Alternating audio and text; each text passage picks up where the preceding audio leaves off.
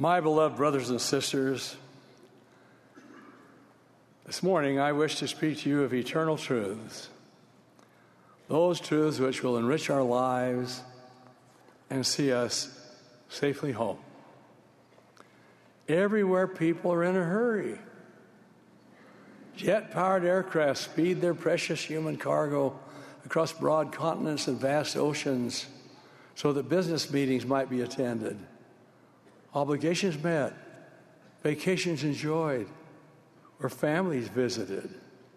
Roadways everywhere, including freeways, throughways, and motorways, carry millions of automobiles occupied by more millions of people in a seemingly endless stream, and for a multitude of reasons, as we rush about the business of the day. In this fast-paced life, do we ever pause for moments of meditation, even thoughts of endless and timeless truths? When compared to eternal verities, most of the questions and concerns of daily living are really rather trivial. What should we have for dinner? What color should we paint the living room?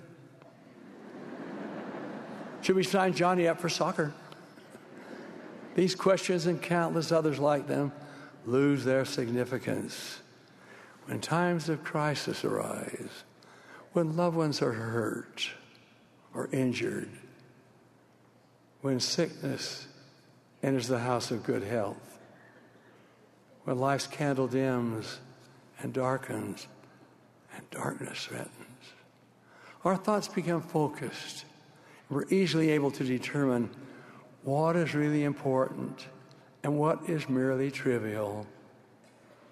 I recently visited with a woman who's been battling life-threatening disease for over 2 years. She indicated that prior to her illness, her days were filled with activities such as cleaning her house to perfection and filling it with beautiful furnishings. She visited her hairdresser twice a week and spent money and time each month adding to her wardrobe. Her grandchildren were invited to visit infrequently, for she was always concerned that what she considered her precious possessions might be broken or otherwise ruined by tiny and careless hands. And then she received the shocking news that her mortal life was in jeopardy and that she might have very limited time left here. She said that at the moment she heard the doctor's diagnosis, she knew immediately that she would spend whatever time she had remaining with her family and friends and with the gospel at the center of her life. For these represented what was most precious to her. Such moments of clarity come to all of us at one time or another, although not always through so dramatic a circumstance. We see clearly what it is that really matters in our lives and how we should be living. Said the Savior, "Lay not up for yourselves treasures upon earth, where moth and rust doth corrupt, and where thieves break through and steal. But lay up for yourselves treasures in heaven, where neither moth nor rust doth corrupt, and where thieves do not break through and steal. For where your treasure is, there will your heart be also." In our times of deepest reflection, of greatest need, the soul of man reaches heavenward, seeking a divine response to life's greatest questions. Where did we come from? Why are we here? Where do we go after we leave this life? Answers to these questions are not discovered within the covers of academia's textbooks or by checking the internet. These questions transcend mortality. They embrace eternity. Where did we come from? This query is inevitably thought, if not spoken, by every human being. The Apostle Paul told the Athenians on Mars Hill that we are the offspring of God. Since we know that our physical bodies are the offspring of our mortal parents, we must probe for the meaning of Paul's statement. The Lord has declared that the spirit and the body are the soul of man. Thus it is the spirit which is the offspring of God. The writer of Hebrews refers to him as the Father of spirits. The spirits of all men and others, women and children, are literally his begotten sons and daughters. We note that inspired poets have, for our contemplation of this subject, written moving messages and recorded transcendent thoughts. William Wordsworth penned the truth. Our birth is but a sleep and a forgetting. The soul that rises with us, our life star, hath had elsewhere its setting, and cometh from afar, not in entire forgetfulness, and not in utter nakedness, but trailing clouds of glory, we come from God, who is our home. Heaven lies about us in our infancy.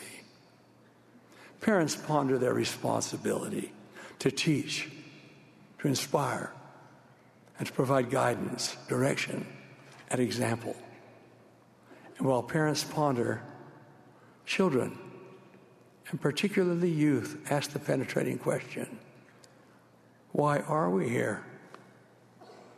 Usually it is spoken silently to the soul and phrased, why am I here? How grateful we should be that a wise creator fashioned an earth and placed us here with a veil of forgetfulness of our previous existence, so that we might experience a time of testing, an opportunity to prove ourselves in order to qualify for all that God has prepared for us to receive. Clearly, one primary purpose of our existence upon the earth is to obtain a body of flesh and bones. We've also been given the gift of agency. In 1,000 ways, we're privileged to choose for ourselves. Here we learn from the hard taskmaster of experience. We discern between good and evil. We differentiate as to the bitter and the sweet. We discover that there are consequences attached to our actions. By obedience to God's commandments, we can qualify for that house spoken of by Jesus when he declared, in my Father's house are many mansions. I go to prepare a place for you, that where I am, there ye may be also. Close quote. All that we come into mortality, trailing clouds of glory. Life moves relentlessly forward. Youth follows childhood. Maturity comes ever so imperceptibly. From experience, we learn the need to reach heavenward for assistance as we make our way along life's pathway. God our Father and Jesus Christ our Lord have marked the way to perfection. They beckon us to follow eternal verities and to become perfect as they are perfect. The Apostle Paul likened life to a race.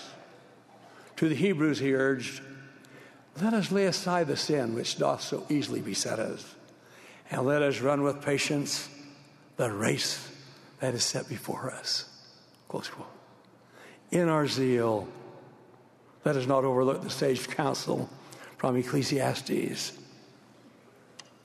The race is not to the swift, nor the battle to the strong. Actually, the prize belongs to him who endures to the end.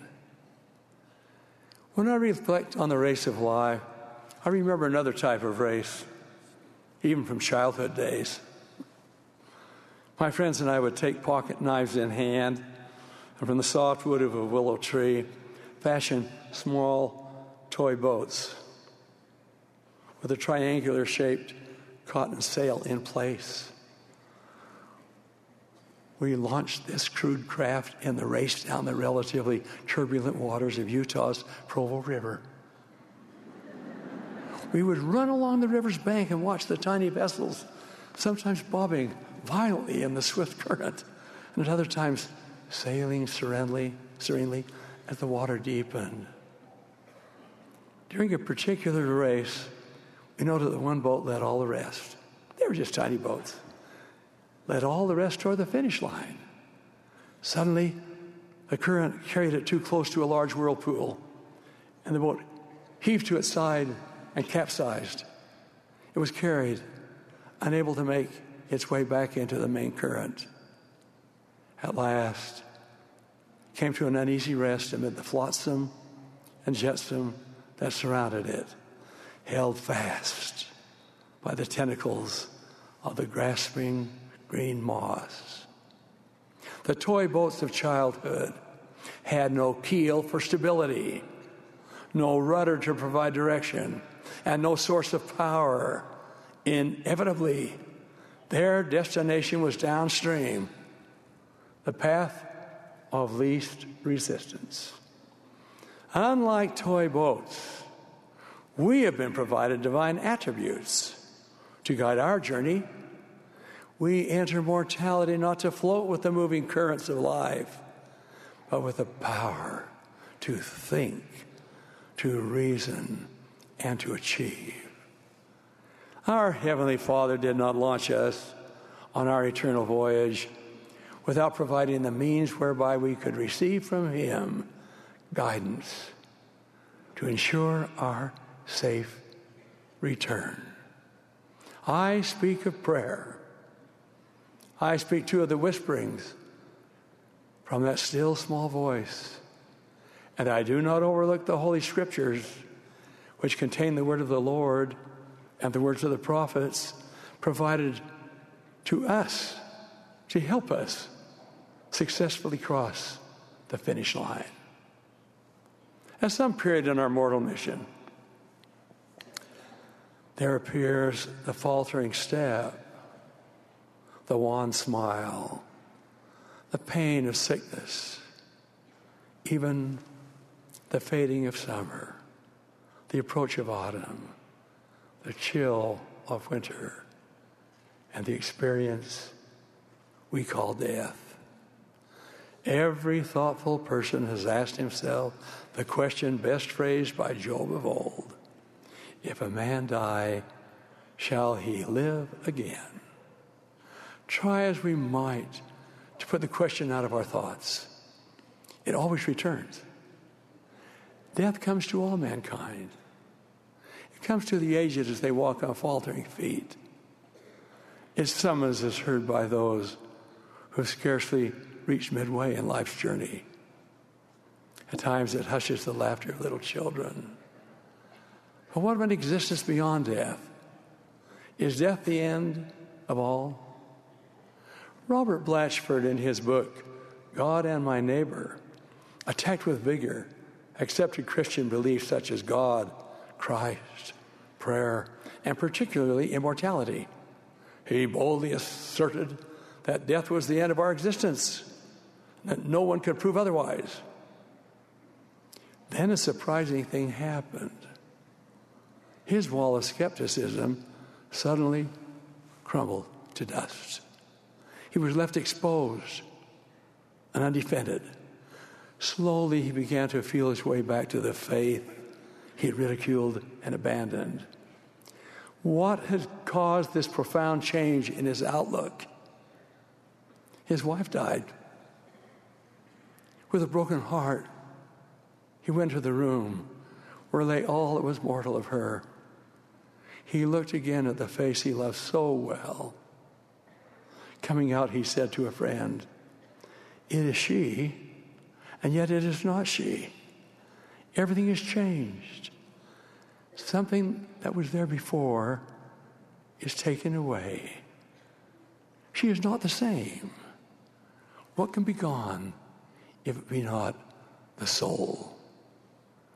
Later he wrote, "Death is not what some people imagine. It is only like going into another room. In that other room, we shall find the dear women and men and the sweet children we loved and lost." Close quote. My brothers and sisters, we know that death is not the end.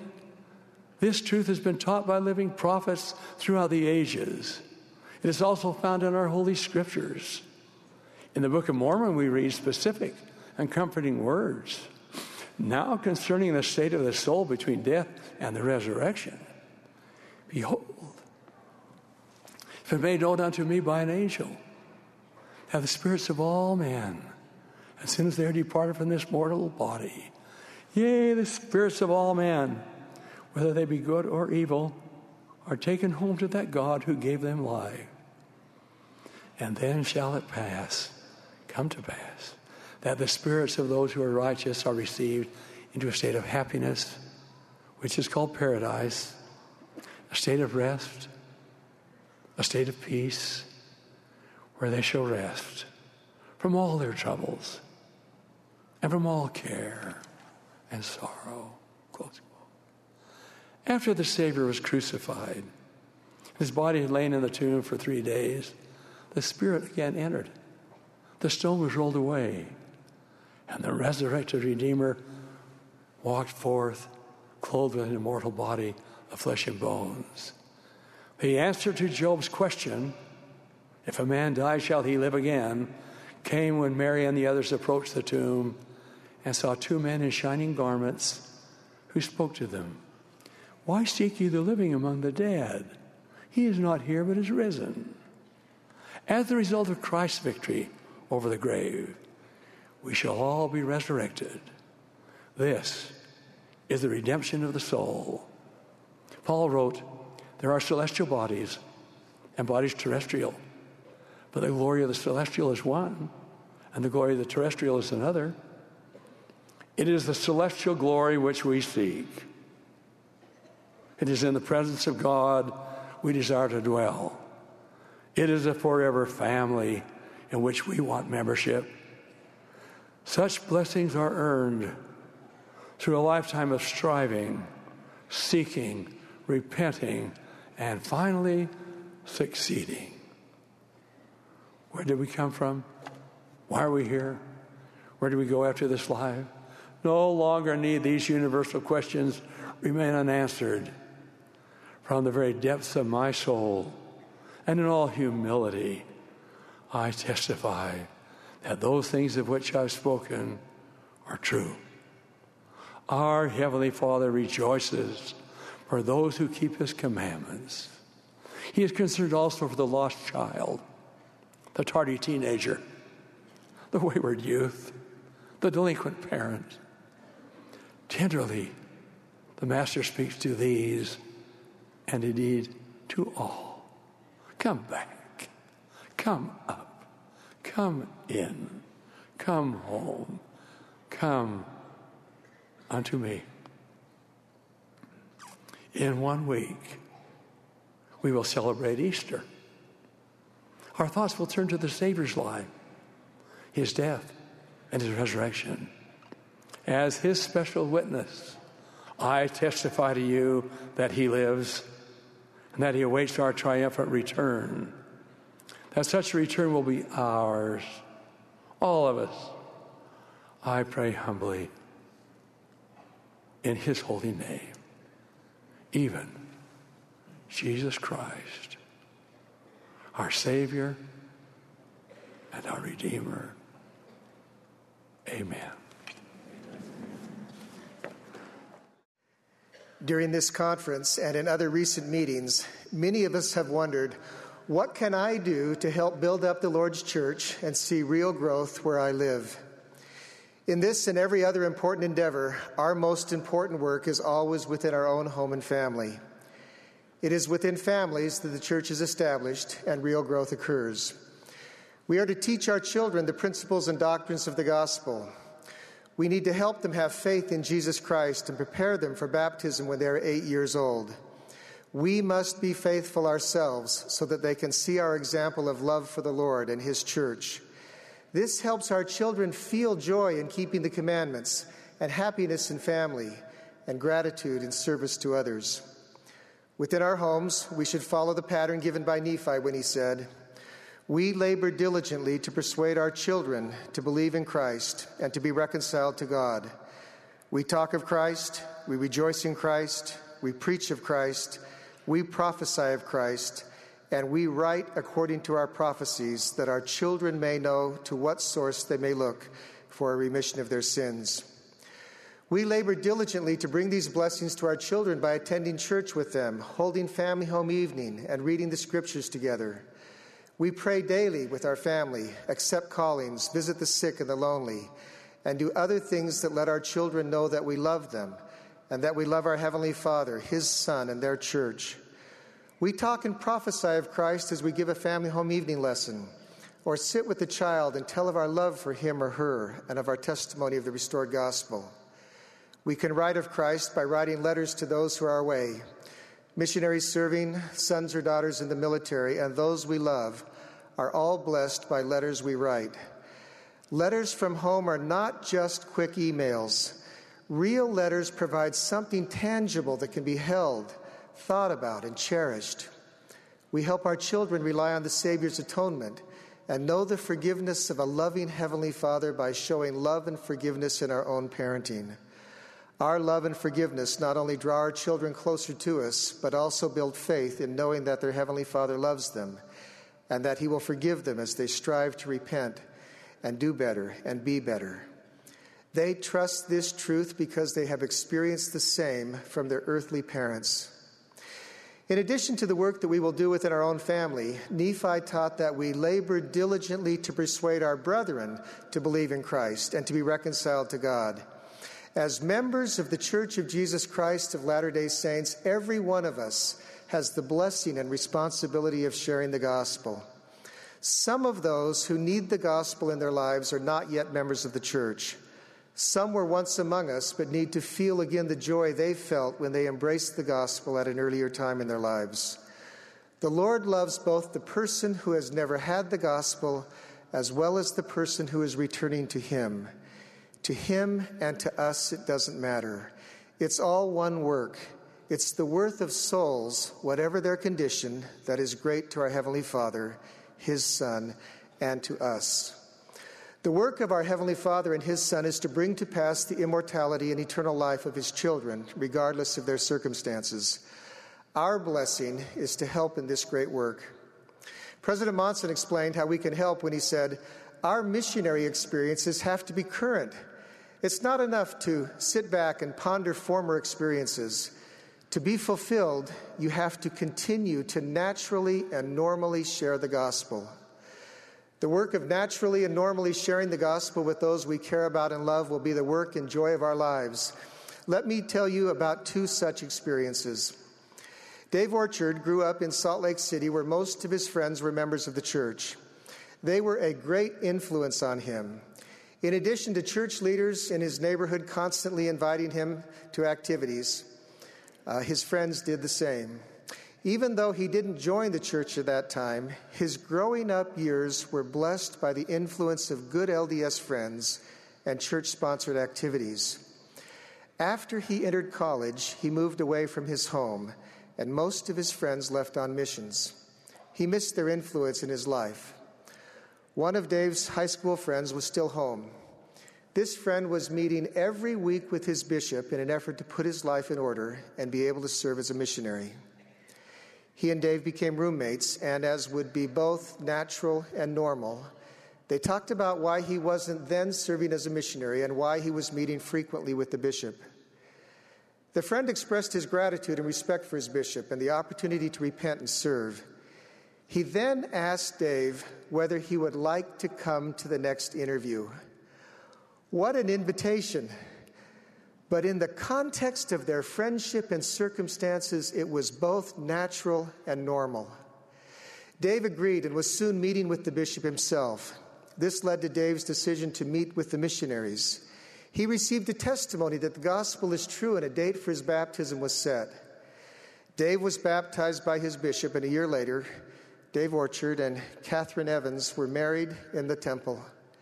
They have 5 beautiful children. Catherine is my little sister. I will be forever grateful to this good friend who, together with a good bishop, brought Dave into the church. As Dave spoke of his conversion as bore his testimony regarding these events, he asked the question, so, was it worth it? Was all the effort of friends and youth leaders and my bishop over all the years worth the effort to have just one boy be baptized? Pointing to Catherine and his 5 children, he said, well, at least for my wife and our 5 children, the answer is yes.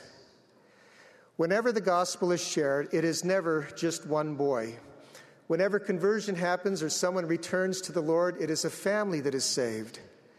As Dave and Catherine's children have grown, they have all embraced the gospel. 1 daughter and 2 sons have served as missionaries, and one just received his call to serve in the Alpine German-speaking mission. The 2 oldest have married in the temple, and the youngest is now in high school, faithful in every way. Was it worth it? Oh, yes, it was worth it. Sister Eileen Waite attended the same stake conference where Dave Orchard told of his conversion experience. Throughout the conference, all she could think of was her own family, and particularly her sister Michelle, who had long been away from the church. Michelle was divorced and trying to raise 4 children.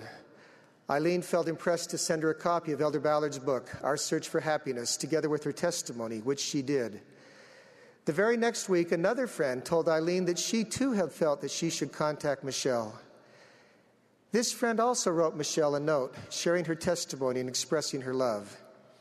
Isn't it interesting how often the Spirit works on several people to help one in need? Time passed. Michelle called Eileen and thanked her for the book. She said that she was beginning to recognize the spiritual void in her life. Eileen told her that she knew that the peace she was seeking could be found in the gospel. She told her that she loved her and wanted her to be happy. Michelle began to make changes in her life. Soon she met a wonderful man who was active in the church. They married, and a year later were sealed in the Ogden Temple. Recently, her 24-year-old son was baptized.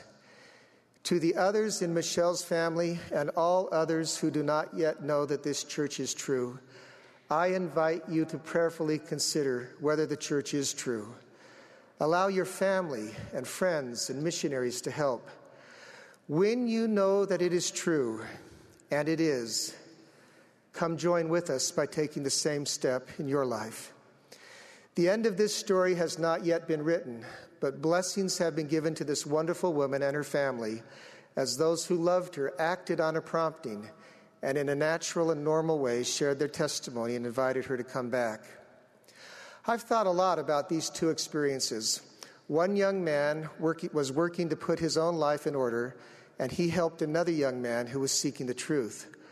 One woman shared her testimony and her faith with her sister who had been away from the church for 20 years. If we will pray and ask Heavenly Father who we can help, and promise to act on the promptings He gives us, letting us know how we can help, He will answer our prayers, and we will become instruments in His hands to do His work.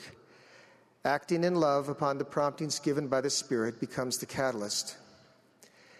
As you have listened to these experiences of naturally and normally sharing the gospel with those you care about, many of you have had the same experience that Eileen Waite had. You've thought of someone to whom you should reach out and either invite them to come back or share with them your feelings about the gospel of Jesus Christ. My invitation is to act without delay on that prompting. Talk to your friend or family member. Do it in a natural and normal way. Let them know of your love for them and for the Lord. Missionaries can help. My counsel is the same that President Monson has given so many times from this very pulpit. Never delay a prompting. As you act on the prompting and do it with love, Watch as our Heavenly Father uses your willingness to act to bring about a miracle in your life and in the life of the person you care about. My dear brothers and sisters, we can build up His church and see real growth as we work to bring the blessings of the gospel to our family and to those we love. This is the work of our Heavenly Father and His Son. I know that they live and that they answer prayers. As we act on those promptings, having faith in His ability to bring about a miracle, miracles will occur and lives will change. In the name of Jesus Christ, amen.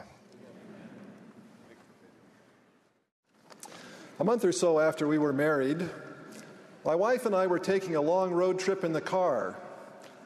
She was driving and I was trying to relax.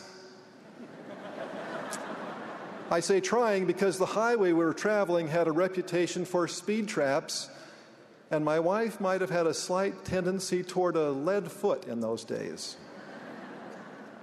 I said, "You're going too fast. Slow down." My new bride thought to herself, "Well, I've been driving for nearly 10 years, and other than my driver's education teacher, no one ever told me how to drive before." So she replied, "What gives you the right to tell me how to drive?" Frankly, her question caught me off guard. So, doing my best to step up to my new responsibilities as a married man, I said, "I don't know, because I'm your husband, and I hold the priesthood."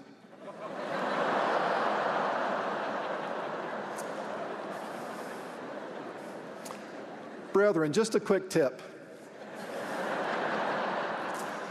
If you are ever in a similar situation, that is not the right response. And I'm happy to report it was the one and only time I ever made that mistake.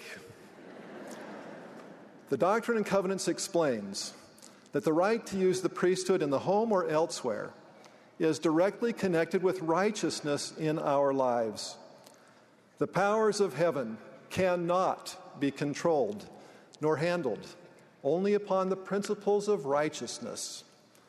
It goes on to say that we lose that power when we exercise control or dominion or compulsion upon the souls of others in any degree of unrighteousness.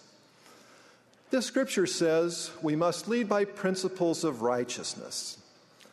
Such principles apply to all leaders in the church, as well as to all fathers and mothers in their homes. We lose our right to the Lord's Spirit and to whatever authority we may have from God when we exercise control over another person in an unrighteous manner. We may think such methods are for the good of the one being controlled, but any time we try to compel someone to righteousness who can and should be exercising his or her own moral agency, we are acting unrighteously. When setting firm limits for another person is in order, those limits should always be administered with loving patience and in a way that teaches eternal principles. We cannot simply force others to do the right thing. The scriptures make clear that this is not God's way. Compulsion builds resentment. It conveys mistrust, and it makes people feel incompetent. Learning opportunities are lost when controlling persons pridefully assume they have all the right answers for others. The scriptures say that it is the nature and disposition of almost all men to engage in this unrighteous dominion, so we should be aware that it's an easy trap to fall into. Women too may exercise unrighteous dominion, though the scriptures identify the problem especially with men. Unrighteous dominion is often accompanied by constant criticism and the withholding of approval or love. Those on the receiving end feel they can never please such leaders or parents, and that they always fall short. Wise parents must weigh when children are ready to begin exercising their own agency in a particular area of their lives. But if parents hold on to all decision-making power and see it as their right, they severely limit the growth and development of their children. Our children are in our homes for a limited time. If we wait until they walk out the door to turn over to them the reins of their moral agency, we have waited too long. They will not suddenly develop the ability to make wise decisions if they have never been free to make any important decisions while in our homes. Such children often either rebel against this compulsion or are crippled by an inability to make any decisions on their own. Wise parents prepare their children to get along without them. They provide opportunities for growth as children acquire the spiritual maturity to exercise their agency properly. And yes, this means children will sometimes make mistakes and learn from them. Our family had an experience that taught us about helping children develop their ability to make choices. Our daughter Mary was a standout soccer player growing up. One year, her team made it to the championships. And wouldn't you know it, the game was to be played on a Sunday. As a young teen, Mary had had years of teaching that the Sabbath was a day of rest and spiritual regeneration, not recreation. But she still felt pressure from her coaches and teammates to play, as well as a desire not to let her team down. She asked us what she should do. My wife and I could easily have made this decision for her. However, we decided after prayerful consideration that in this case, our daughter was ready to take spiritual responsibility for her own decision. We read some scriptures with her and encouraged Mary to pray about it and think about it. After a few days, she announced her decision. She would play the game on Sunday. Now, what were we to do? After further discussion and receiving reassurance from the Spirit, we did as we had promised and permitted her to carry out her choice to play the game. After the game ended, Mary slowly walked over to her waiting mother. "Oh, Mom," she said, "that felt awful. I never want to feel like that again. I'm never playing another game on the Sabbath day." And she never did. Mary had now internalized the principle of Sabbath keeping. If we had forced her not to play the game, we would have deprived her of a precious and powerful learning experience with the Spirit. As you can see, helping children exercise their agency properly requires teaching them how to pray and receive answers to their prayers. There must also be teaching about the value and purpose of obedience, as well as about all other essential principles of the gospel. In raising our family, we decided that our most important goal would be to help our children establish their own connection to heaven. We knew that ultimately they would need to depend on the Lord, not on us. Brigham Young said, "Were I to draw a distinction in all the duties that are required of the children of men, I would place first and foremost the duty of seeking unto the Lord our God until we open the path of communication from heaven to earth, from God to our own souls." Mary had received answers to her prayers in other earlier situations, and so we trusted that our daughter was developing this path of communication with heaven in her life. Thus, she learned something positive from her experience and was equipped to make better choices in the future.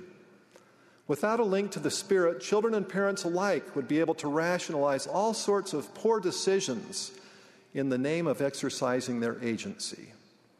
The promise of Scripture is that they that are wise and have taken the Holy Spirit for their guide are not deceived. An additional and tragic side effect of unrighteous dominion can be a loss of trust in God's love. I have known some people who were subject to demanding and controlling leaders or parents, and they have found it hard to feel the very love from their Heavenly Father that would sustain them and motivate them along the path of righteousness. If we are going to help those in our stewardships make the all-important link with heaven, we must be the kind of parent and leader described in Doctrine and Covenants, section 121. We must act only by persuasion, by long-suffering, by gentleness and meekness, and by love unfeigned. President Henry B. Eyring has said, "Of all the help we can give young people, the greatest will be to let them feel our confidence, that they are on the path home to God, and that they can make it." As we consider the principles that should guide us in the church and at home, let me close with an illustration from the biography of President Thomas S. Monson. Ann Dibb, the Monson's daughter, says that to this day, when she walks in the front door of the house where she was raised, her father will say, "Oh, look who's here. And aren't we glad? And isn't she beautiful?" She goes on to say, "My parents always give me some compliment. It doesn't matter what I look like or what I've been doing. When I go and visit my parents, I know I am loved. I am complimented. I am made welcome. I am home." Brothers and sisters, this is the Lord's way. Even if you've been mistreated in the past, I know the Lord wants you to come unto him. All are loved. All are welcomed in the name of Jesus Christ. Amen. Like all good parents, my own parents desired a bright future for their children. My father was not a member, and because of unusual circumstances that existed at that time, my parents determined that my brothers and sisters and I should leave our island home of American Samoa in the South Pacific and travel to the United States in order to go to school.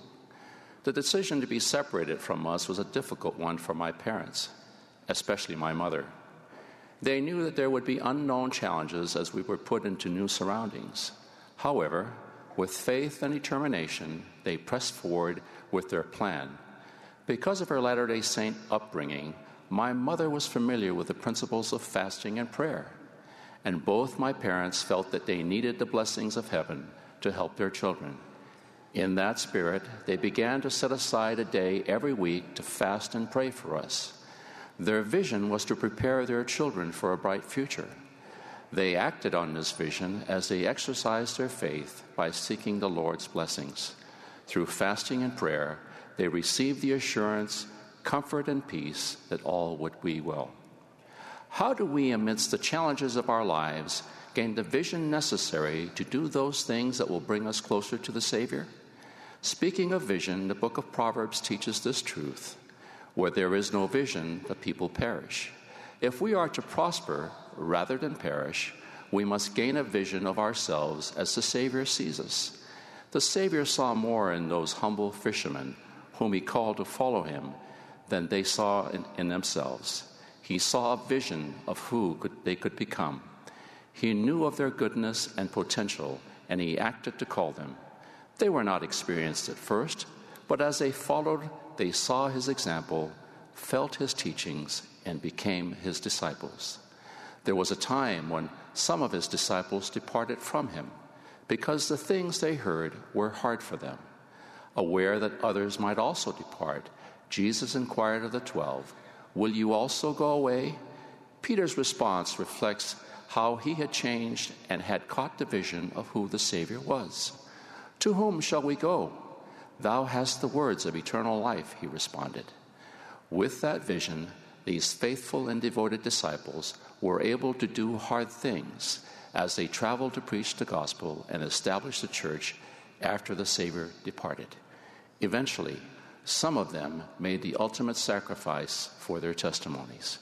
There are other examples in the scriptures of those who caught the vision of the gospel, then went out to act upon that vision. The prophet Alma gained his vision when he heard Abinadi boldly teaching and testifying before King Noah. He acted on Abinadi's teachings and went about teaching the things he had learned, baptizing many who believed on his words. While persecuting the early saints, the Apostle Paul was converted on the road to Damascus, then acted by teaching and testifying of Christ. In our own day, many young men, women, and senior couples have answered the call of a prophet of God to serve missions. With faith and courage, they leave their homes and everything that is familiar to them because of their faith in the great good they can do as missionaries. As they act on their vision to serve, they bless the lives of many and in the process change their own lives. In the past General Conference, President Monson thanked us for the service we give to one another and reminded us of our responsibility to be God's hands blessing his children here on the earth. The fulfillment of this charge has been heartwarming as members of the church have acted upon his vision. Before the Savior departed, understanding that we will need help, he said, I will not leave you comfortless. He taught his disciples, the Comforter, which is the Holy Ghost, whom the Father will send in my name, he shall teach you all things and bring all things to your remembrance, whatsoever I have said unto you. This is the same Holy Ghost that can empower and motivate us to do the things that the Savior and our modern-day prophets and apostles teach. As we put into action the teachings of our Savior, of our leaders, we gain a deeper understanding of our Savior's vision for us. Throughout this conference, we have received inspired counsel from prophets and apostles. Study their teachings and ponder them in your hearts, while seeking the Spirit of the Holy Ghost to help you catch a vision of these teachings in your life. With that vision, exercise your faith in acting upon their counsel. Search and study the Scriptures with a mind to receiving further light and knowledge of their message to you. Ponder them in your heart and allow them to inspire you. Then act on your inspiration. As we learned as a family, we act when we fast and pray. Alma spoke of fasting and praying as a way of receiving a surety when he said, I have fasted and prayed many days that I might know these things of myself. We too come to know how to handle the challenges of our lives through fasting and prayer. We experience hard things in our lives that can sometimes diminish our vision and faith to do the things we should. We become so busy that we often feel overwhelmed and unable to do any more. While each of us is different, I humbly submit that we must focus our vision on the Savior and his teachings. What did he see in Peter, James, and John and the other apostles that prompted him to act, to invite them to follow him? Like them, the Savior has a great vision of who we can become. It will take the same faith and courage that the first apostles had in order for us to refocus on the things that matter most in bringing lasting happiness and great joy. When we study the life of our Savior and his teachings, we see him amongst the people, teaching, praying, lifting, and healing. When we emulate him and do the things we see him do, we begin to see a vision of who we can become.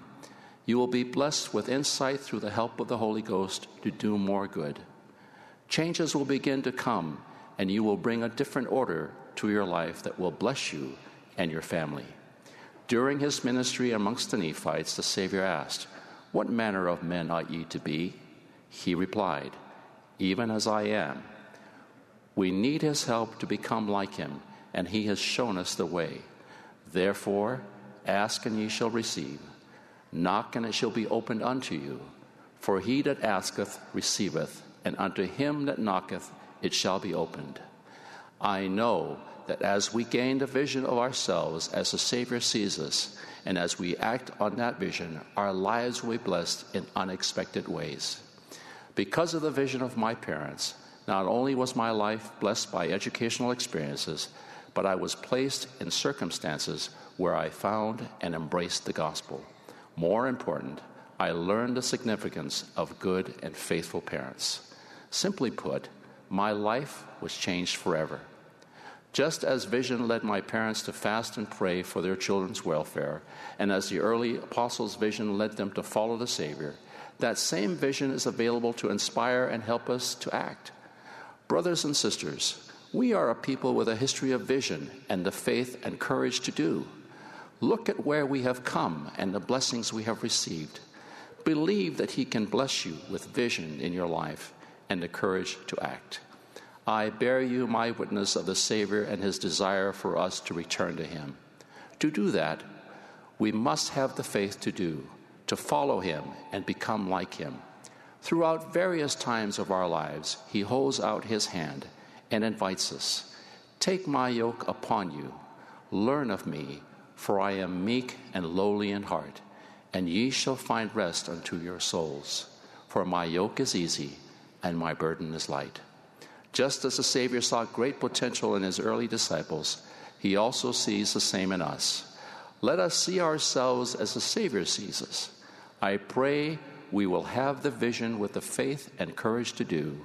In the name of Jesus Christ. Amen. Brothers and sisters, according to the Scriptures, The Liahona was a round ball of curious workmanship, featuring 2 spindles, one of which pointed the way Father Lehi's family should go into the wilderness. I think I know why Lehi was greatly astonished when he first saw it, because I remember my reaction when I first saw and witnessed a GPS unit. In my mind, it was a modern-day device of curious workmanship. Somehow, in some way, I can't even imagine, this little device right here in my phone can pinpoint exactly where I am and tell me exactly how to get where I want to go. For both my wife Barbara and me, the GPS is a blessing. For Barbara, it means she doesn't have to tell me to stop and ask for directions. And for me, it means I can be right when I say I don't need to ask anyone. I know exactly where I am. Now, brothers and sisters, we have available to us a tool even more remarkable than the best GPS. Everyone loses their way at some point to some degree. It's through the promptings of the Holy Ghost that we can be brought safely back onto the right path. And it is the atoning sacrifice of the Savior that can return us home. Being lost can apply to whole societies as well as to individuals. Today we live in a time when much of this world has lost its way, particularly with regard to values and priorities within our homes. 100 years ago, President Joseph F. Smith connected happiness directly to the family and admonished us to focus our efforts there. He said, "There can be no genuine happiness separate and apart from the home. There is no happiness without service, and there is no service greater than that which converts the home to a divine institution and which promotes and preserves family life. The home is what needs reforming," close quote. It is our homes and families that need reforming in this increasingly materialistic and secular world. A stunning example is the growing disregard for marriage here in the United States. Earlier this year, the New York Times reported that the share of children born to unmarried women has crossed the threshold.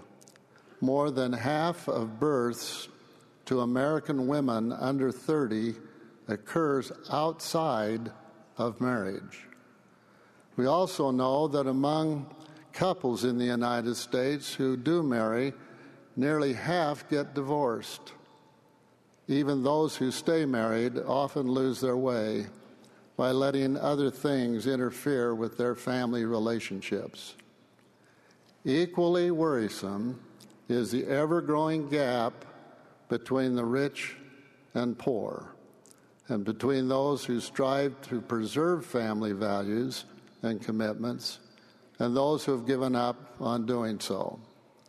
Statistically, those who have less education and consequently lower incomes are less likely to marry and to go to church, and much more likely to be involved in crime and to have children outside of marriage.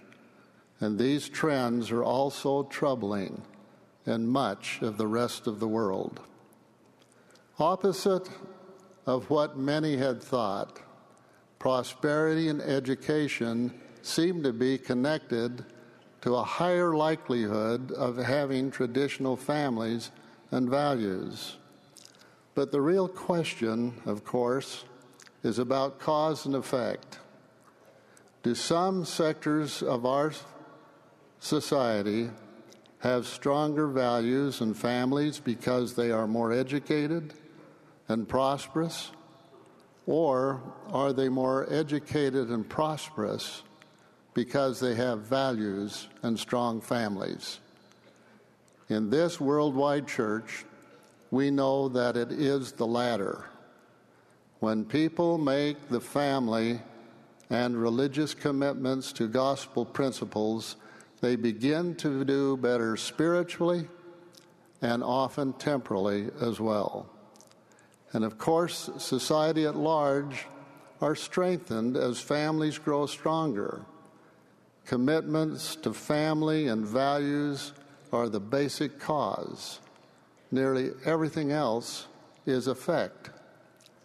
When couples marry and make commitments to each other, they greatly increase their chances of economic well-being.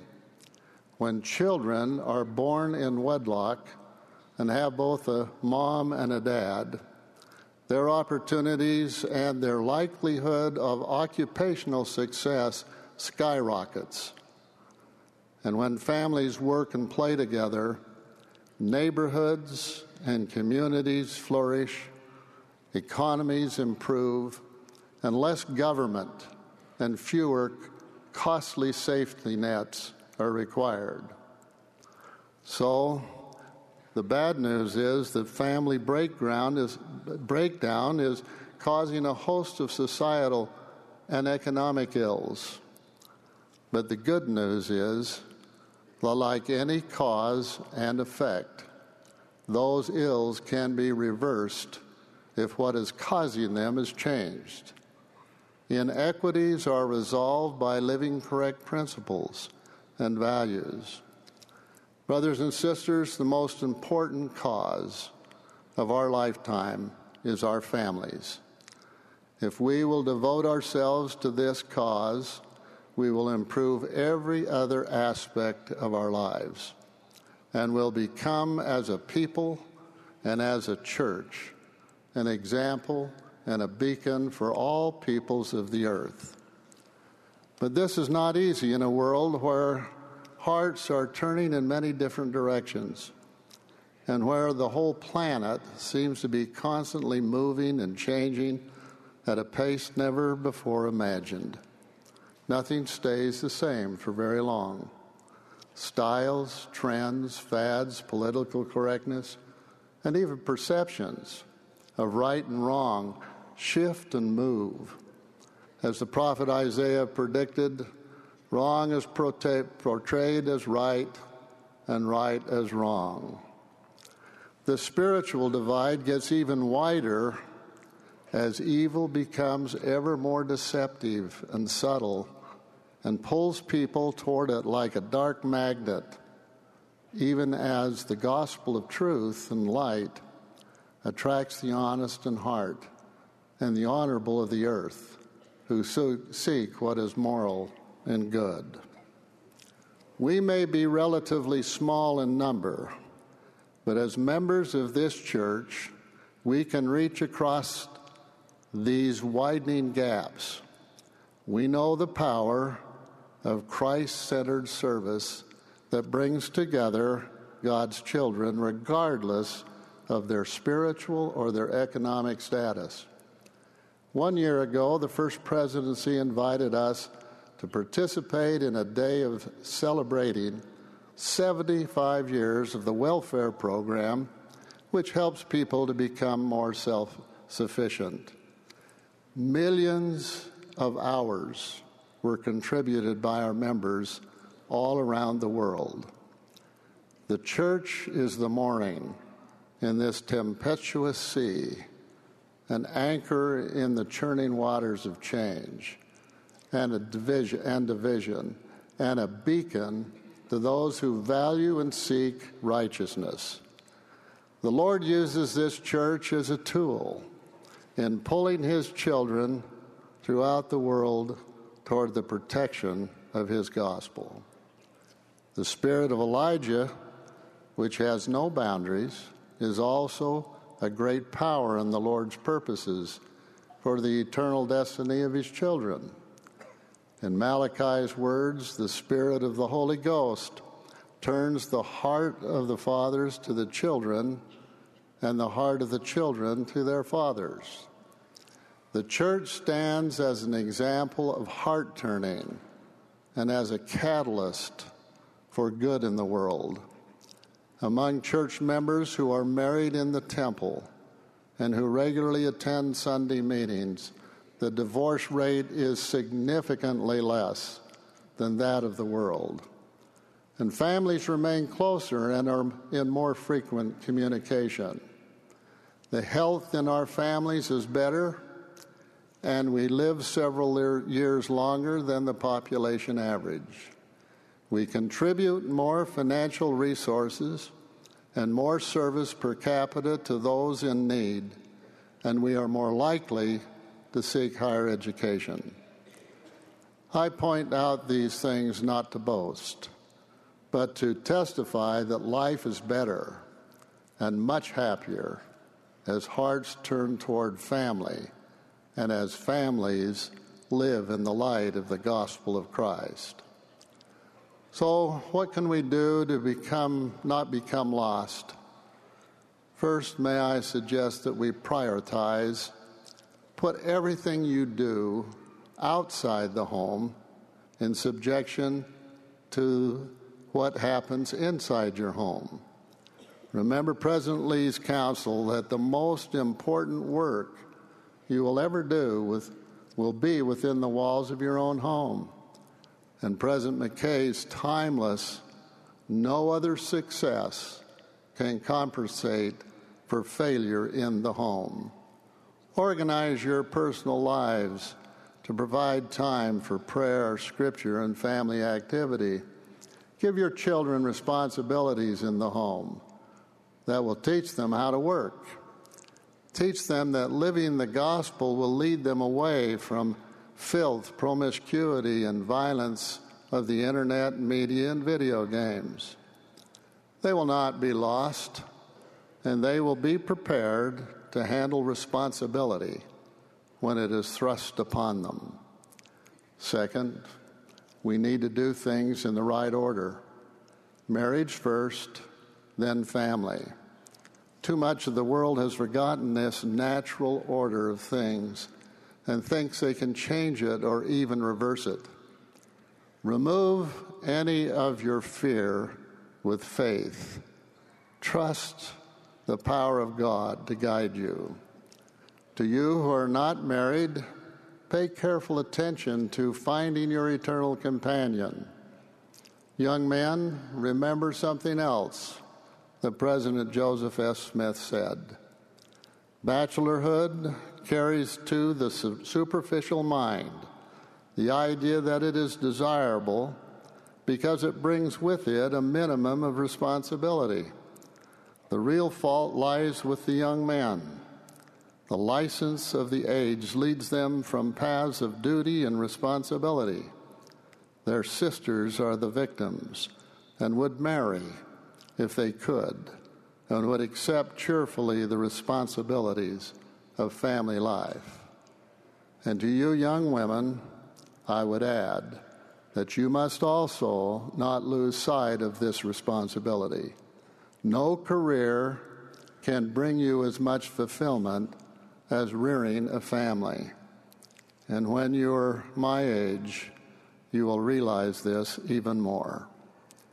Third, husbands and wives, you should be equal partners in your marriage. Read often and understand the proclamation on the family and follow it. Avoid unrighteous dominion in any form. No one owns a spouse or our children. God is the Father of us all and has extended to us the privilege of our own family, which was previously only His, to help us become more like Him. As His children, we should learn at home to love God and to know that we can ask Him for the help that we need. Anyone, married or single, can have a happy and supportive experience within whatever family you may have. And finally, use the family resources of the church. In raising children, families can draw upon the help of the ward, Support and work in tandem with priesthood and auxiliary leaders in taking full advantage of the church's youth and family programs. Remember another of President Lee's insightful phrases, that the church is the scaffolding with which we build eternal families. Now, if for any reason you individually or a family have lost your way, then you need only apply the Savior's teachings from Luke chapter 15 to correct your course. Here the Savior tells of the effort of a shepherd searching for his lost sheep, of a woman searching for a lost coin, and of the welcome received by a prodigal son returning home. Why did Jesus teach these parables? He wanted us to know that none of us will ever be so lost that we cannot find our way again through his atonement and his teachings. As you seek to live the gospel and doctrine of Christ, the Holy Ghost will guide you and your family. You will have a spiritual GPS to tell you always where you are and where you are going. I bear witness that the resurrected Redeemer of mankind loves all of us, and he has promised if we will follow him, he will lead us safely back into the presence of our Heavenly Father, of which I testify. In the name of Jesus Christ, amen. I have a very good friend who sends me a new tie to wear during the sessions I speak at each general conference. He has excellent taste, don't you think? My young friend has some difficult challenges. They limit him in some ways, but in other ways he's extraordinary. For example, his boldness as a missionary rivals the sons of Messiah. The simplicity of his beliefs makes his convictions incredibly firm and steady. I believe in Scott's mind it's unimaginable that everyone isn't a member of the Church of Jesus Christ of Latter-day Saints, and that everyone hasn't read the Book of Mormon or doesn't have a testimony of its truthfulness. Let me tell you about an event in Scott's life when he was making his first airplane flight alone to visit his brother. A neighbor who was seated nearby overheard Scott's conversation with the person next to him. "Hello, my name is Scott. What's yours?" His seatmate shared his answer. "What do you do?" "I'm an engineer." "That's nice. Where do you live?" "In Las Vegas." "We have a temple there. Do you know where the Mormon temple is?" "Yes." "It's a beautiful building." "Are you a Mormon?" "No." "Well, you should be. It's a great religion." "Have you read the Book of Mormon?" "No." "Well, you should. It's a great book." I agree wholeheartedly with Scott. The Book of Mormon is a great book. The words of the prophet Joseph Smith, cited in the introduction page of the Book of Mormon, have always resonated with me. "I told the brethren that the Book of Mormon was the most correct of any book on earth and the keystone of our religion, and a man would get nearer to God by abiding by its precepts than by any other book." This year in our Sunday school class, we are studying the Book of Mormon. As we prepare and participate, may we be motivated to follow Scott's bold example, to share our love with this special scripture with others not of our faith. A dominant theme in the Book of Mormon is expressed in the final verse of the first chapter of 1 Nephi. Nephi writes, "But behold, I, Nephi, will show unto you that the tender mercies of the Lord are over all those whom he hath chosen, because of their faith, to make them mighty, even unto the power of deliverance. I wish to speak to you about how the Book of Mormon, which is a tender mercy of the Lord preserved for these latter days, delivers us by teaching a pure and most correct way the doctrine of Christ. Many of the stories of the Book of Mormon are stories of deliverance. Lehi's departure in the wilderness was about his family being about deliverance from the destruction of Jerusalem. The story of the Jaredites is a story of deliverance, as is the story of the Mulekites. Alma the Younger was delivered from sin. Helam and stripling warriors were delivered in battle. Nephi and Lehi were delivered from prison. The theme of deliverance is evident throughout the entire Book of Mormon. There are two stories in the Book of Mormon which are very similar and teach us an important lesson. The first is from the book of Mosiah, starting with the 20th chapter. Here we learn of King Limhi living in the land of Nephi.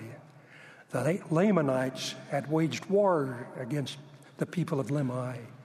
The result of the war was that the Lamanites would allow King Limhi to rule over his own people, but they would be in bondage to them. It was a very uneasy peace. When Limhi's people had their fill of Lamanite abuses, they convinced the king to go in battle against him. 3 times they were defeated. Heavy burdens were laid upon them. Finally, they humbled themselves and cried mightily unto the Lord that he would deliver them.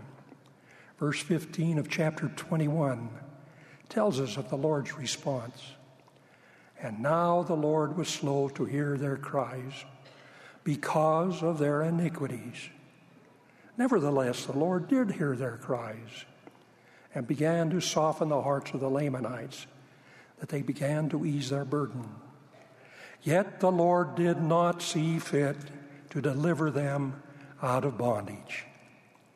Soon after Alma and his small band of men from Zarahemla arrived, and Gideon, one of the leaders of Limhi's people, they worked out a plan which was successful, and they escaped from the Lamanite abuses. The Lord was slow to hear their cries. Why? Because of their iniquities. The second story has many similarities in many respects, but also different. The account is recorded in the 24th chapter of the book of Mosiah. Alma and his people had settled in the land of Helam when an army of the Lamanites came into the borders of the land. They met and worked out a peaceful solution. Soon the leaders of the Lamanites began to impose their will on the people of Alma and placed heavy burdens on them to bear. In verse 13 we read, "And it came to pass that the voice of the Lord came to them in their affliction, saying, Lift up your hearts and be of good comfort, for I know of the covenant which ye have made unto me, and I will covenant with my people and deliver them out of bondage." The people of Alma were delivered from the hands of the Lamanites and safely made their way back to be united with the people of Zarahemla. What is the difference between the people of Alma and the people of King Limhi? Obviously, there are several differences. The people of Alma were peaceful and more righteous. They had already been baptized and entered into a covenant with the Lord. They humbled themselves before the Lord, even before their tribulation started. All these differences made it appropriate and fair that the Lord would deliver them quickly, in a miraculous way, from the hand which had kept them in bondage. These scriptures teach us of the Lord's power of deliverance. Prophecies foretelling the life and mission of Jesus Christ promise us deliverance that he will provide. His atonement and resurrection provide for all of us an escape from physical death, and, if we repent, an escape from spiritual death, bringing with it the blessings of eternal life. The promise of the atonement and resurrection, the promises of deliverance from physical and spiritual death, were declared by God to Moses when he said, "For behold, this is my work and my glory, to bring to pass the immortality and eternal life of man." In contrast to the beautifully designed beliefs for us in the Holy Scriptures, we find the opposite forces of secularism engaging in challenges in the long-standing beliefs in the Holy Writings, writings which have guided us through these many centuries in defining eternal values and standards for the conduct of life. They seek to declare that the teachings of the Bible are false and the teachings of the Master out of date. Their voices cry that each man must have freedom to set his own standards. They attempt to alter the rights of believers, contrary to that which is taught in the Scriptures and the words of the holy prophets. What a blessing it is to have an account of the Lord's mission of our Lord and Savior declared in the Book of Mormon, to add a second witness to the doctrine declared in the Bible. Why is it important for the world to have both the Bible and the Book of Mormon? I believe the answer is found in the 13th chapter of 1 Nephi. Nephi records, "And the angel spake unto me, saying, These last records which thou hast seen among the Gentiles," that is the Book of Mormon, "shall establish the truth of the first, which is the Bible, which are of the 12 apostles of the land, and make them known the plain and precious things which have been taken away from them, and shall make them known to all kindreds, tongues, and people, that the Lamb of God is the Son of the eternal Father, and the Savior of the world, and that all men must come unto him, or they cannot be saved." Neither the Bible nor the Book of Mormon in of themselves is sufficient. Both are necessary for us to teach and learn about the complete doctrine of Christ. The need for the other does not diminish either one of them. Both the Bible and the Book of Mormon are necessary for our salvation and exaltation, as President Benson so powerfully taught. When used together, the Bible and the Book of Mormon confound false doctrine. I want to close by noting two stories, one from the Old Testament, the other from the Book of Mormon, to show how the books work harmoniously together. The story of Abraham begins with his deliverance from the idol-worshiping Chaldeans. He and his wife Sarah were later delivered from their sorrow and promised that through their posterity, all nations of the earth would be blessed. The Old Testament contains the account of Abraham taking Lot, his nephew, with him out of the land of Egypt. Given a choice of land, Lot chose the plain of Jordan, and he pitched his tent facing Sodom, a city of great wickedness. Most of the problems that Lot later encountered in his life, and there were several, can be traced back to his decision to position the door of his tent to look upon Sodom. Abraham, the father of the faithful, experienced life differently. Certainly, there were many challenges, but it was to be a blessed life. We do not know which way Abraham's tent door faced, but there's a strong hint in the last verse of the 13th chapter of Genesis. It reports, "Then Abraham removed his tent and came to dwell in the plains of Mamre, which is in Hebron, and built there an altar unto the Lord."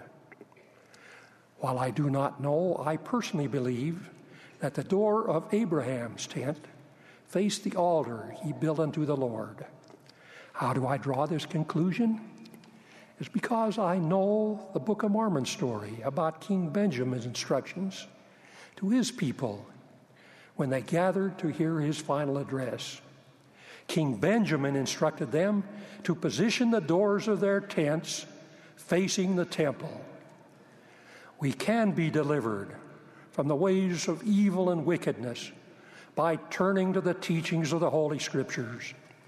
The Savior is the great deliverer, for he delivers us from death and from sin.